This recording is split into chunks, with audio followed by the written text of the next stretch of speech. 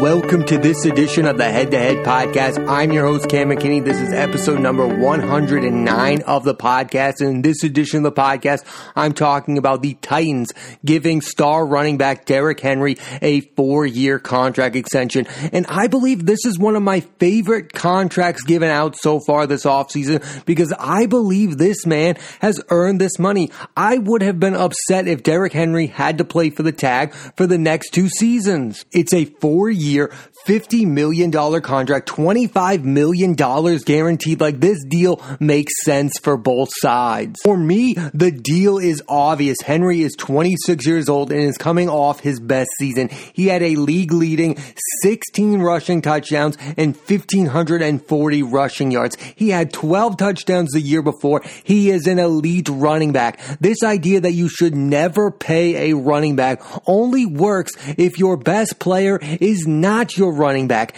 Derrick Henry is absolutely the best player on the Tennessee Titans. They don't beat the Patriots. They don't go on a playoff run if Derrick Henry is not having an historic season. We are so obsessed with quarterbacks as a society that we think the biggest thing that happened with the Titans last year was them benching Mariota and naming Ryan Tannehill as their starter. And yes, that was a big moment in their season. They probably don't win that playoff game if Marcus Mariota is their quarterback. But Derrick Henry had just a bigger part, if not bigger, than Tannehill. He was their best player. He was their main offensive weapon. And in theory, that sounds nice to have Derrick Henry just play for the franchise tag. But come on, the guy earned that contract. He had the best season of any member of the Tennessee Titans. He deserves to be paid. He deserves it. There's this idea that, yes, it sounds great to have him play under the contract tag, but you really want to have a contract dispute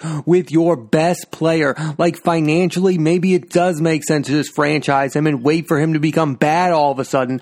But emotionally and for your team's sake, I think the best thing for the Tennessee Titans is to pay Derrick Henry, because their best chance of winning a Super Bowl is to have Derrick Henry at his best and actually like being a member of that team. One of the annoying things about the Tennessee Titans offseason, it's been all about Mike Vrabel, and it's all been about Ryan Tannehill. Like, I get that he's the young next upcoming head coach, and I get that Ryan Tannehill is the quarterback, but to me, the best player and the reason that the Tennessee Titans were good last season was because of Derrick Henry. We all watched him go on fire during that postseason. He was the reason that the Tennessee Titans were special at all last year. So this idea that their future would be bright without him, I think is ridiculous. I think in the long term, they need Derrick Henry to be an elite star running back, because I see him as an elite running back. I do not see Ryan Tannehill as an elite quarterback. The situation for Ryan Tannehill was perfect because the best player on the team was a running back. Quarterbacks play a lot better when they are playing with elite running backs. Look at the drop-off between Jared Goff when he's playing with an elite Todd Gurley, and then last season when he really doesn't have Todd Gurley, he's not that same guy. Because without those star running backs, all that pressure is put on the quarterback. And these guys, Jared Goffs of the world, the Ryan Tannehills of the world, they are not Patrick Mahomes. We might obsess over them the same way that we obsess over Patrick Mahomes, but they're not those same guys. Those are two middle-tier quarterbacks that need a star running back to be a member of their team because they cannot carry the team. Ryan Tannehill will not carry the Tennessee Titans to a Super Bowl on his own. He needs a star running back like Derrick Henry to be there, or it's not going to happen for him. Also, Derrick Henry is only 26 years old, and he is getting better each and every season he is in the NFL. He will be 30 by the end of this contract, when is the time where most NFL running backs begin to falter. Yes, there have been some teams that have benefited by not paying their running backs big amount of money. The Cowboys didn't pay DeMarco Murray, the Steelers didn't pay Le'Veon Bell, and the Chargers didn't pay Melvin Gordon, and they were fine. And some teams that did end up paying their running backs big money have suffered, like the Cardinals with David Johnson and the Rams with Todd Gurley. But I believe it's a case-by-case basis, and I believe that those contracts didn't work out because the Rams gave Todd Gurley a 6-year contract. It's way too long for a running back. This is only a 4-year deal. I believe a 4-year deal is the perfect kind of contract for running backs. Once you get in that 6-year territory, that's where you're going to have gigantic fall-offs year from year. The Todd Gurley Gurley contract and even the Ezekiel Elliott contract, those are way too massive for running backs. When I see those kind of contracts, I do think to myself, wow, I would not want to give a running back that kind of money, because as valuable as Ezekiel Elliott and Todd Gurley are in the moment, they can drop off super fast, and we don't see that from other positions. That's why the running back position is scary. That LaDainian Tomlinson can be a guy who can score 25 touchdowns in a season, and then 3 years later, he could kind of be washed up. That's the scary thing about the position, is guys that can look legendary in the moment, and they can be bad. And that's why the quarterback position is easier to pay, because we know year to year, Tom Brady is going to be elite. Drew Brees is going to be elite. With the running back position, you are basically just guessing. There is a real possibility in 2 years, Derrick Henry is not the same guy. And it's probably likely, but in my mind, he earned that money by having his best year ever. And he's improved each and every year he's been in the National Football League. He deserved that contract. It's a good look for the Titans to give Derrick Henry that money. And if you don't and you just franchise him, guess what you get? You get the Le'Veon Bell situation with the Steelers, where each and every year the two sides are wasting their times arguing about money and not thinking about football. I think Le'Veon Bell would still be an elite running back if he were a member of the Pittsburgh Steelers. If those two sides had worked out their differences and come up with a number that made sense, guess what? The Steelers would probably still be contenders, because they would still have Big Ben and Le'Veon Bell. They would still have an elite running back. They should have come to terms on a shorter term agreement. The two sides should have come together. But the dispute and the argument about the contract is what broke them apart. That's why the Titans should have paid Derrick Henry, and that's why they did, because you don't want that nonsense to get in the way of your up-and-coming football team. This is where the contracts for running backs should go. 4 years. Look at the Christian McCaffrey deal. He got a 4-year, $64 million deal. It's brilliant because he's their best player. It's a lot of money. He's young, but it's not a massive long-term commitment. 4 years deals are perfect for the running back position, because they pay him at an elite level, but the years don't have to be so long-term. You think in 6 years Christian McCaffrey is still going to be one of the best running backs in the league, but you don't know the answer. In 4 years, yes, even that's kind of long, but still, you have to make that kind of commitment to that kind of player, because he's earned that money. He's a unique talent, and the same goes for Derrick Henry. The Titans should bank on the fact that Derrick Henry should remain an elite level running back for at least the next 3 years, so you give him that 4th year and you hope he remains the guy that he is today. I understand the argument against paying running backs. The greatest dynasty of this past decade has been the New England Patriots, and they have not paid a running back a huge amounts of money. They have tons of running backs. They treat them like it's a replaceable position, but that's because Bill Belichick is an elite head coach, and while Mike Vrabel is really good, guess what he has going for him? He's got Derrick Henry. That's what he has. He's a young coach. He needs that position to be at that elite level, because he doesn't have that quarterback that's elite. And maybe now that Bill Belichick doesn't have Tom Brady, maybe even he will need to pay that position more than what he's been doing. It's about what you have that lets you decide whether or not you should pay that position a lot of money. The Cowboys made a decision that they had to give Ezekiel Elliott 6 years and $90 million. And guess who they're having a dispute over not paying? Dak Prescott. So they believe Ezekiel Elliott is more important to their team than Dak Prescott. If the best position on your team is the running back position, you are going to have to pay that guy a big contract. If you have Drew Brees on your team for a long time, you don't have to pay running backs elite level contracts. But I'll say this, not paying guys, teams have suffered from that. The Packers should have won more championships if they had signed a good enough running back. Aaron Rodgers has not played with elite running backs, and now he has one in Aaron Jones, and it might be too late in his career for them to win a Super Bowl together. I think this idea that you shouldn't pay running backs have caused friction between running backs and and their teams, like Melvin Gordon and the Chargers. Like, what if the Chargers had Melvin Gordon from the get-go last season? Maybe they would have had a better season last year. Le'Veon Bell with the Steelers. I mean, you cannot have these arguments with these players because you're arguing about the position and not even looking at the player as a player. You're just going by this idea, I shouldn't be paying a running back like this. I shouldn't be paying him long term because he's a running back. No, it should be a player by player basis. I mean, look at Adrian Peterson. He's in his mid-30s and he's still kind of a good quality running back. Frank Gore can still put up some solid numbers game to game. I mean, there are these guys that can last longer than 30 years old and they can still put up quality numbers. The Cowboys were kind of smart when they didn't pay DeMarco Murray because they said to themselves, he's just putting up these numbers because of our offensive line. I mean, there are some guys that are putting up massive numbers because of their offensive line. I don't feel like Derrick Henry is in that category. I feel like he could put up numbers on a lot of different football teams. Overall, I feel like it would have just been a bad look if you had paid Ryan Tannehill all of that money and didn't pay Derrick Henry.